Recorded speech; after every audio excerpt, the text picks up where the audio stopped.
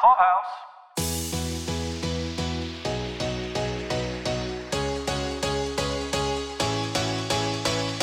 This is Caroline with Pod Clubhouse's Press Pass, and we're here for day 2 of San Diego Comic-Con with Paul. He's going to tell us all the things he saw, heard, any scoops, what's the haps, what's the cool fashion, all the things. And this is Paul. Please remember to rate, review, and subscribe to this podcast on iTunes, Spotify, or wherever you listen to podcasts. And please give us a high rating so that other people can find this podcast as well. Day 2, always exciting. I always feel like I'm a little exhausted, but I still have a lot of adrenaline pumping through my bod. Tell me everything. Where were you coming from when you were heading over to the convention? What did you see on the way? What were things going on? How did the start of your day go? Fortunately, I was able to stay at a hotel on a bus route. That's awesome. Let's talk a little bit about lodging, because that's a whole thing too. We talked in our last podcast about how do you do your preparations when it comes to doing the panels you're going to see or the little events, maybe after parties, whatnot, where you're going to go. Let's talk a little bit today about how do you pick good lodging? What are good amenities when it comes to lodging? If you're not aware of how Comic-Con works in general, it is daunting to get into it. You'd be surprised so many people are able to attend given the way that it's set up, because the tickets are sold on a lottery system where your chances of getting in this year depend on did you come last year. And hotels that are the premier hotels, the ones that are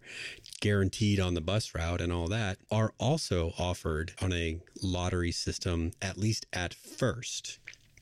So the hotels are reserved in giving your selection in this lottery. But then after some of those plans fall through, because maybe say you're going with a group and all 6 people in your group reserve a hotel. Well, if all 6 people decide to split the cost and stay in this same room, then they need to get rid of 5 of those rooms and only keep 1. So then a bunch of rooms open back up for this second round of hotels.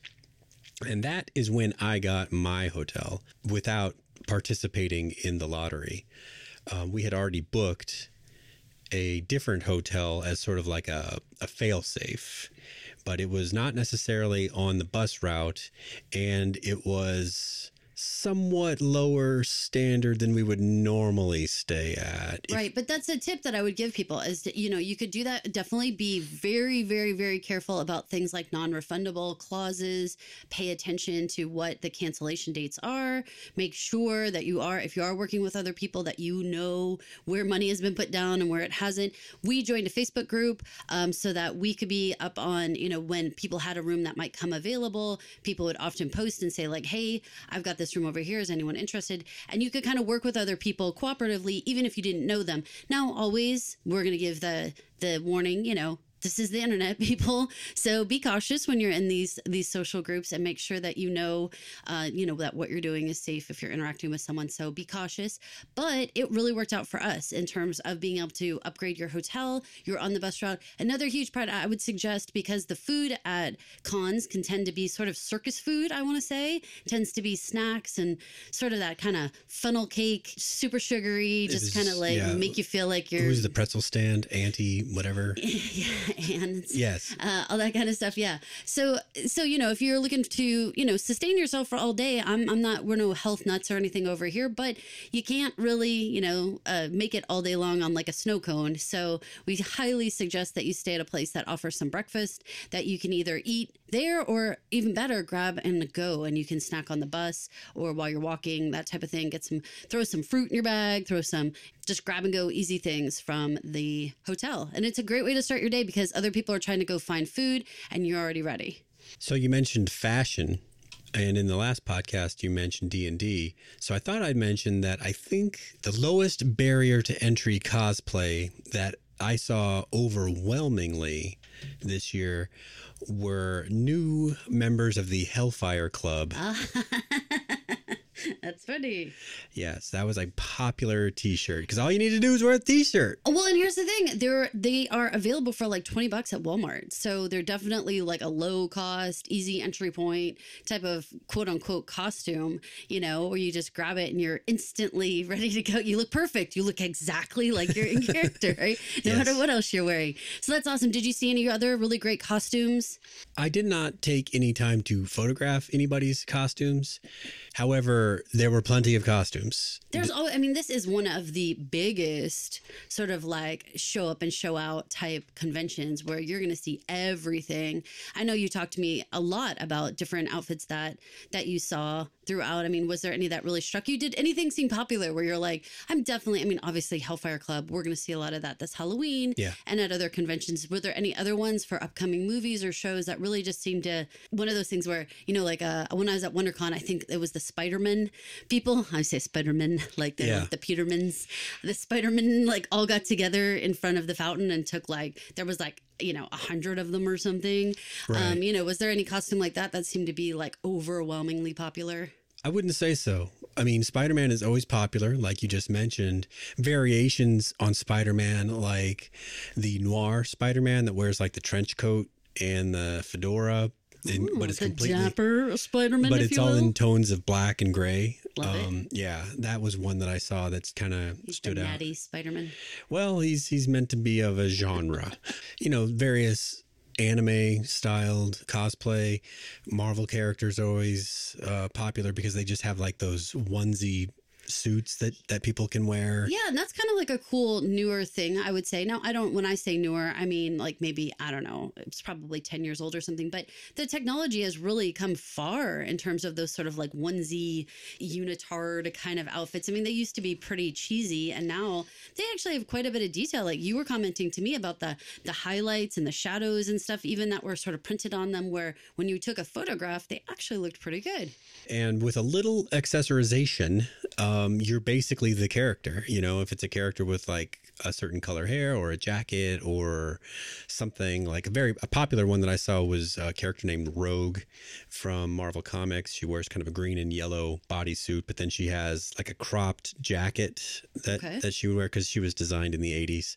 And then she has hair with like a white stripe and like a band around. You just need to get that wig, get that jacket, get that suit, and you're it, Yeah. I think that's key though. That's a good tip is that, go ahead and buy that suit, that like, kind of unitard, easy to put on suit, but put your money in the accessories because that's where you're really going to sell it, whether it be like the really cool boots or a really cool bracelet or the head gear, whatever the person wears, whether it's a hat or a wig or what have you, like go a little bit further and you sell it like, I think 1,000% more.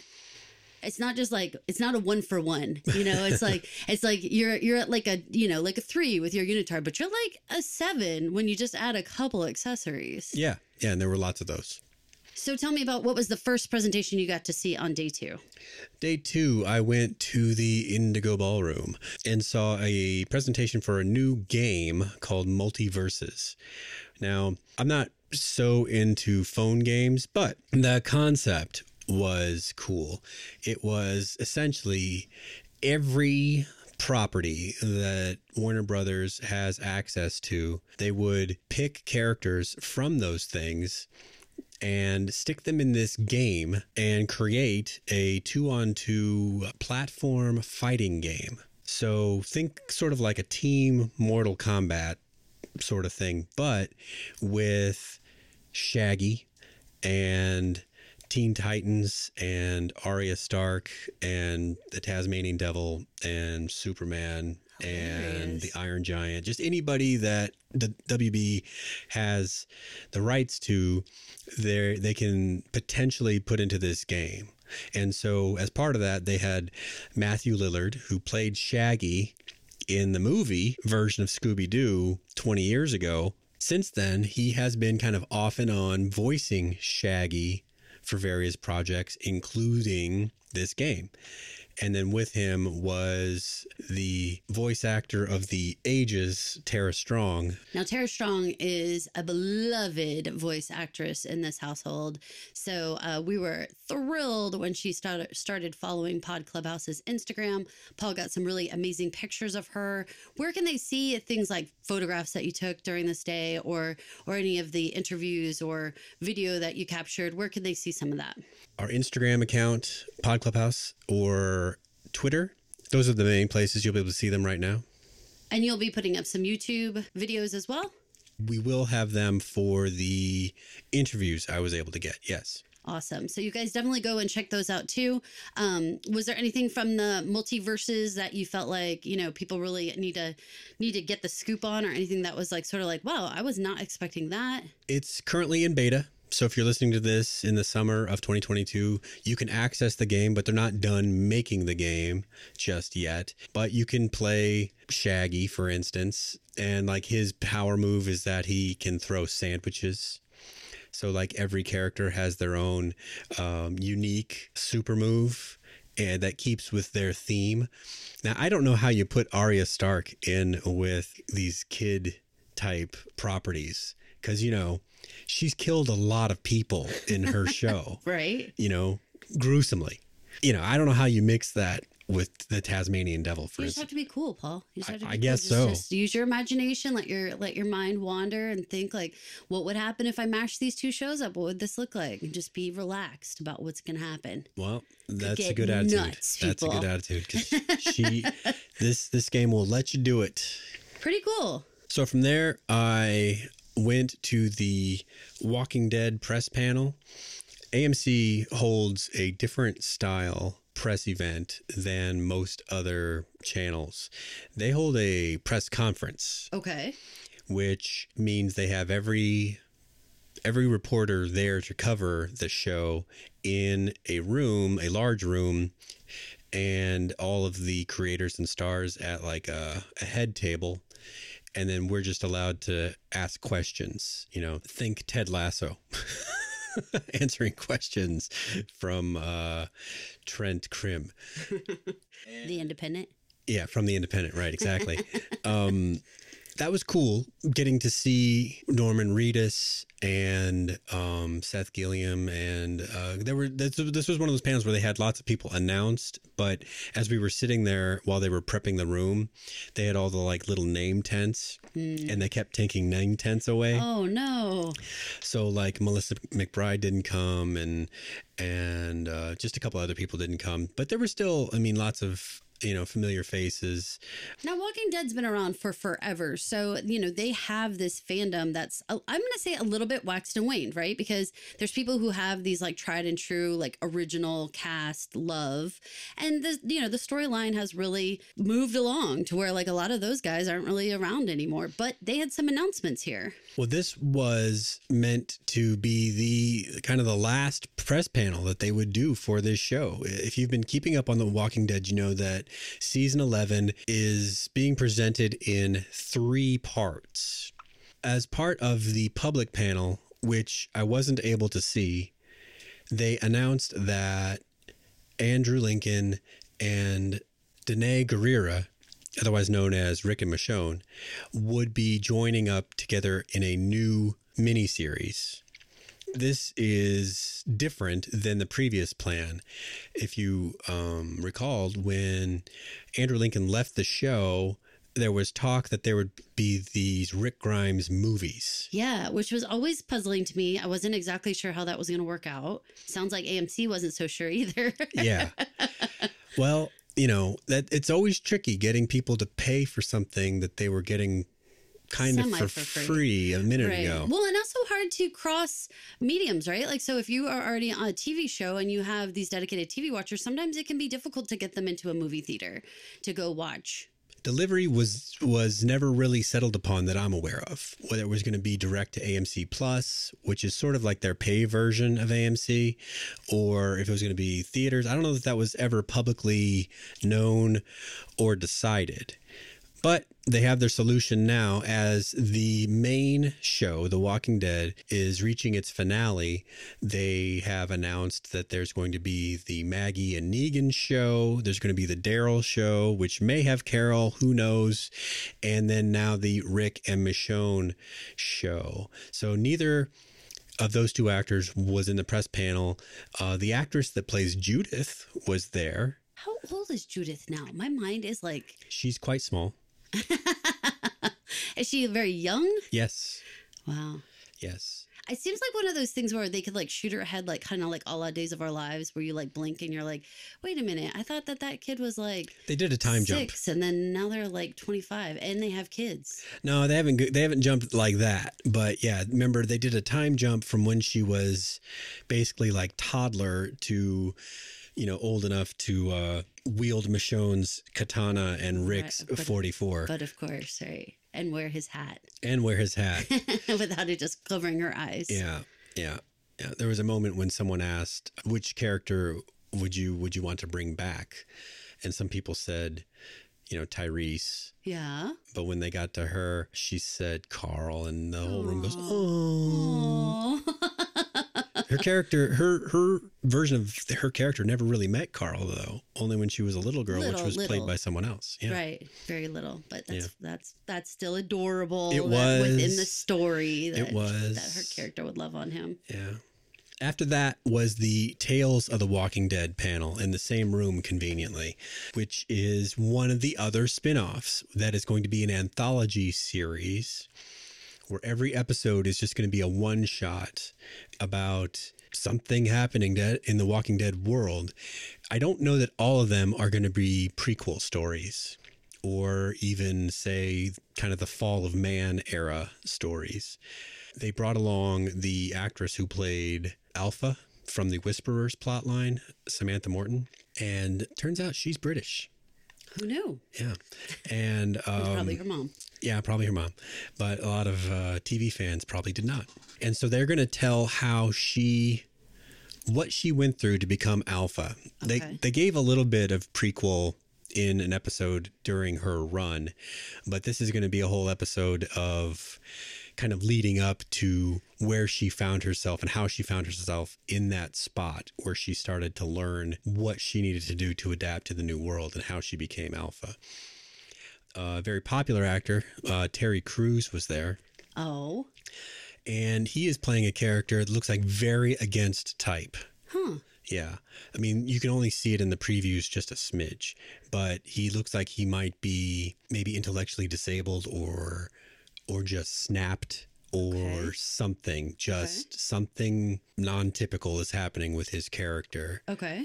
And usually you don't see Terry Crews get to stretch that particular acting muscle. And they also had an actor named Danny Ramirez.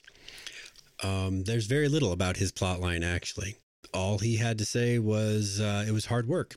Okay. Yeah. So are you looking forward to these Walking Dead properties or what? How do you feel about them? Like really kind of like, I don't know. I don't want to say watering down the main cast and kind of splitting them off into all these different things, because certainly spinoffs have been very popular with other shows like All in the Family or something. And it's been very successful. Do you think that that's going to happen with this franchise? My personal prediction is some will and some won't. I think that's accurate. The main show, The Walking Dead, had made decisions along the way that kind of lost the thread of why people watched the show. They did it in a way where those characters were dead, and that's final. You can't come back from that. And so there's still money to be made. There's still viewers to gain and eyeballs to consume. So I don't blame them for trying. It's always tough because when you have such a tight, strong core cast, I mean, it would have been easy for someone like Friends to then shoot off to be like 3 or 4 different shows, which they tried with Joey. Yeah. Right. And that was like, So it's a gamble, but good luck to them. And hopefully they find some new eyes, like you said, some new fans and those tried and true, like Daryl lovers. I mean, they're going to keep watching, whatever Daryl's doing, they're going to go watch what Daryl's doing. Well, in the Maggie Negan show, we may or may not own a Daryl vest.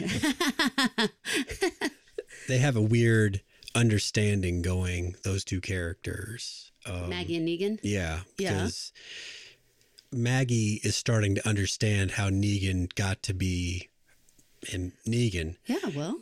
But that doesn't mean she can forgive him for killing Glenn. Well, of course. So, That's a real complicated forgiveness situation there. That's right.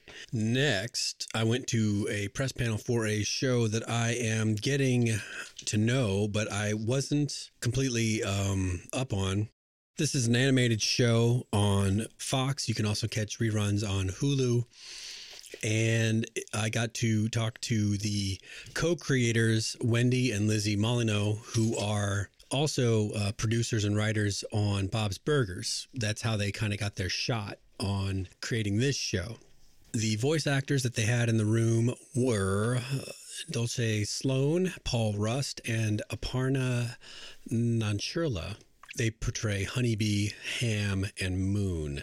Our family is a big Bob's Burgers fam. I mean, we dressed up as Bob's Burgers characters for Halloween. So what is your feel about The Great North? Like, are you into it just because it's the same creators? It's a new show, you know, it's only in its second season. And so I think it's still finding its voice about what will make it funny. It's about a family in Alaska with a dad, no mom around, and then his kids. He's raising his kids in Alaska. And there are some eccentricities with their kids. Like Moon is a little boy in a bear suit, and he always wears the bear suit. One of the more quirky aspects of the show is that the character Judy, portrayed by Jenny Slate, seeks spiritual guidance from an Aurora Borealis version of Alanis Morissette. And turns out Alanis Morissette plays Alanis Morissette in the show. Well, that's awesomely authentic. Yeah. The creators say that they always had Alanis Morissette in mind. And when they asked her, she was more than happy to join in. I tried to give them a little business about it, that maybe they had Jewel on standby. And they said, nope, it was always Alanis Morissette. That's funny. That would have been appropriate, though. Alaska, right? Of course. Yeah. I get it. Listeners, I hope you get it. And I did ask them, does the Tobin family exist in the Belcher universe? The Belchers being the Bob's Burgers family. Of course. And they were both unanimous and immediate in saying no. Even though the animation looks the same and they come from Bob, they being Wendy and Lizzie, the creators, they won't overlap. Huh. I find that fascinating. Why would they plant a flag like that? They state their whole reason in the interview. Okay, well, definitely, you guys, that's your teaser. You got to get over there and listen to that interview because you are going to find out why would they not interact. I want to know more. And that was pretty much what I did for day 2. That spread out all day. I might have attended a couple of smaller things, but these were the main things where I got to meet and talk to the beautiful people. Now, this was a Friday, so what was the vibe like ramping up on day 2 as people were, I'm sure, more and more and more were coming on in? Yeah, it was getting busier on the exhibition floor. The lines were getting longer. The exclusives were selling out. All that stuff was happening. Speaking of, I mean, I loved that Wonder Wharf, Bob's Burgers / The Great North, and all of the different franchises that are under that same umbrella. That table was awesome. They had a lot of cool stuff. I know you brought back a t-shirt for one of our kiddos from that table. Very cool. Yeah, well, that's kind of the interesting thing about the way that the big media presences operate on the exhibition floor is that you have to stand in line just to get up to the counter to even look at what they have. Very cool. You guys, in day 3, we're going to talk more about that exhibition floor and things that Paul saw, things that were amazing, things that were exclusive to the con. So definitely stay tuned and come back to listen to day 3. This is Caroline. And this is Paul. Thanks for listening to Pod Clubhouse. Thank you for listening. This has been an original Pod Clubhouse production. Pod Clubhouse is a podcast network dedicated to encouraging collaboration among podcasters and friends to bring a fresh voice and diverse perspective on a wide array of content. Please visit and leave a comment for us at podclubhouse.com. Rate, review, and subscribe to our podcast feeds on Apple Podcasts. Follow us on Twitter, Instagram, and Facebook. You can find us at Pod Clubhouse. Our DMs are always open, and we'd love to hear from you.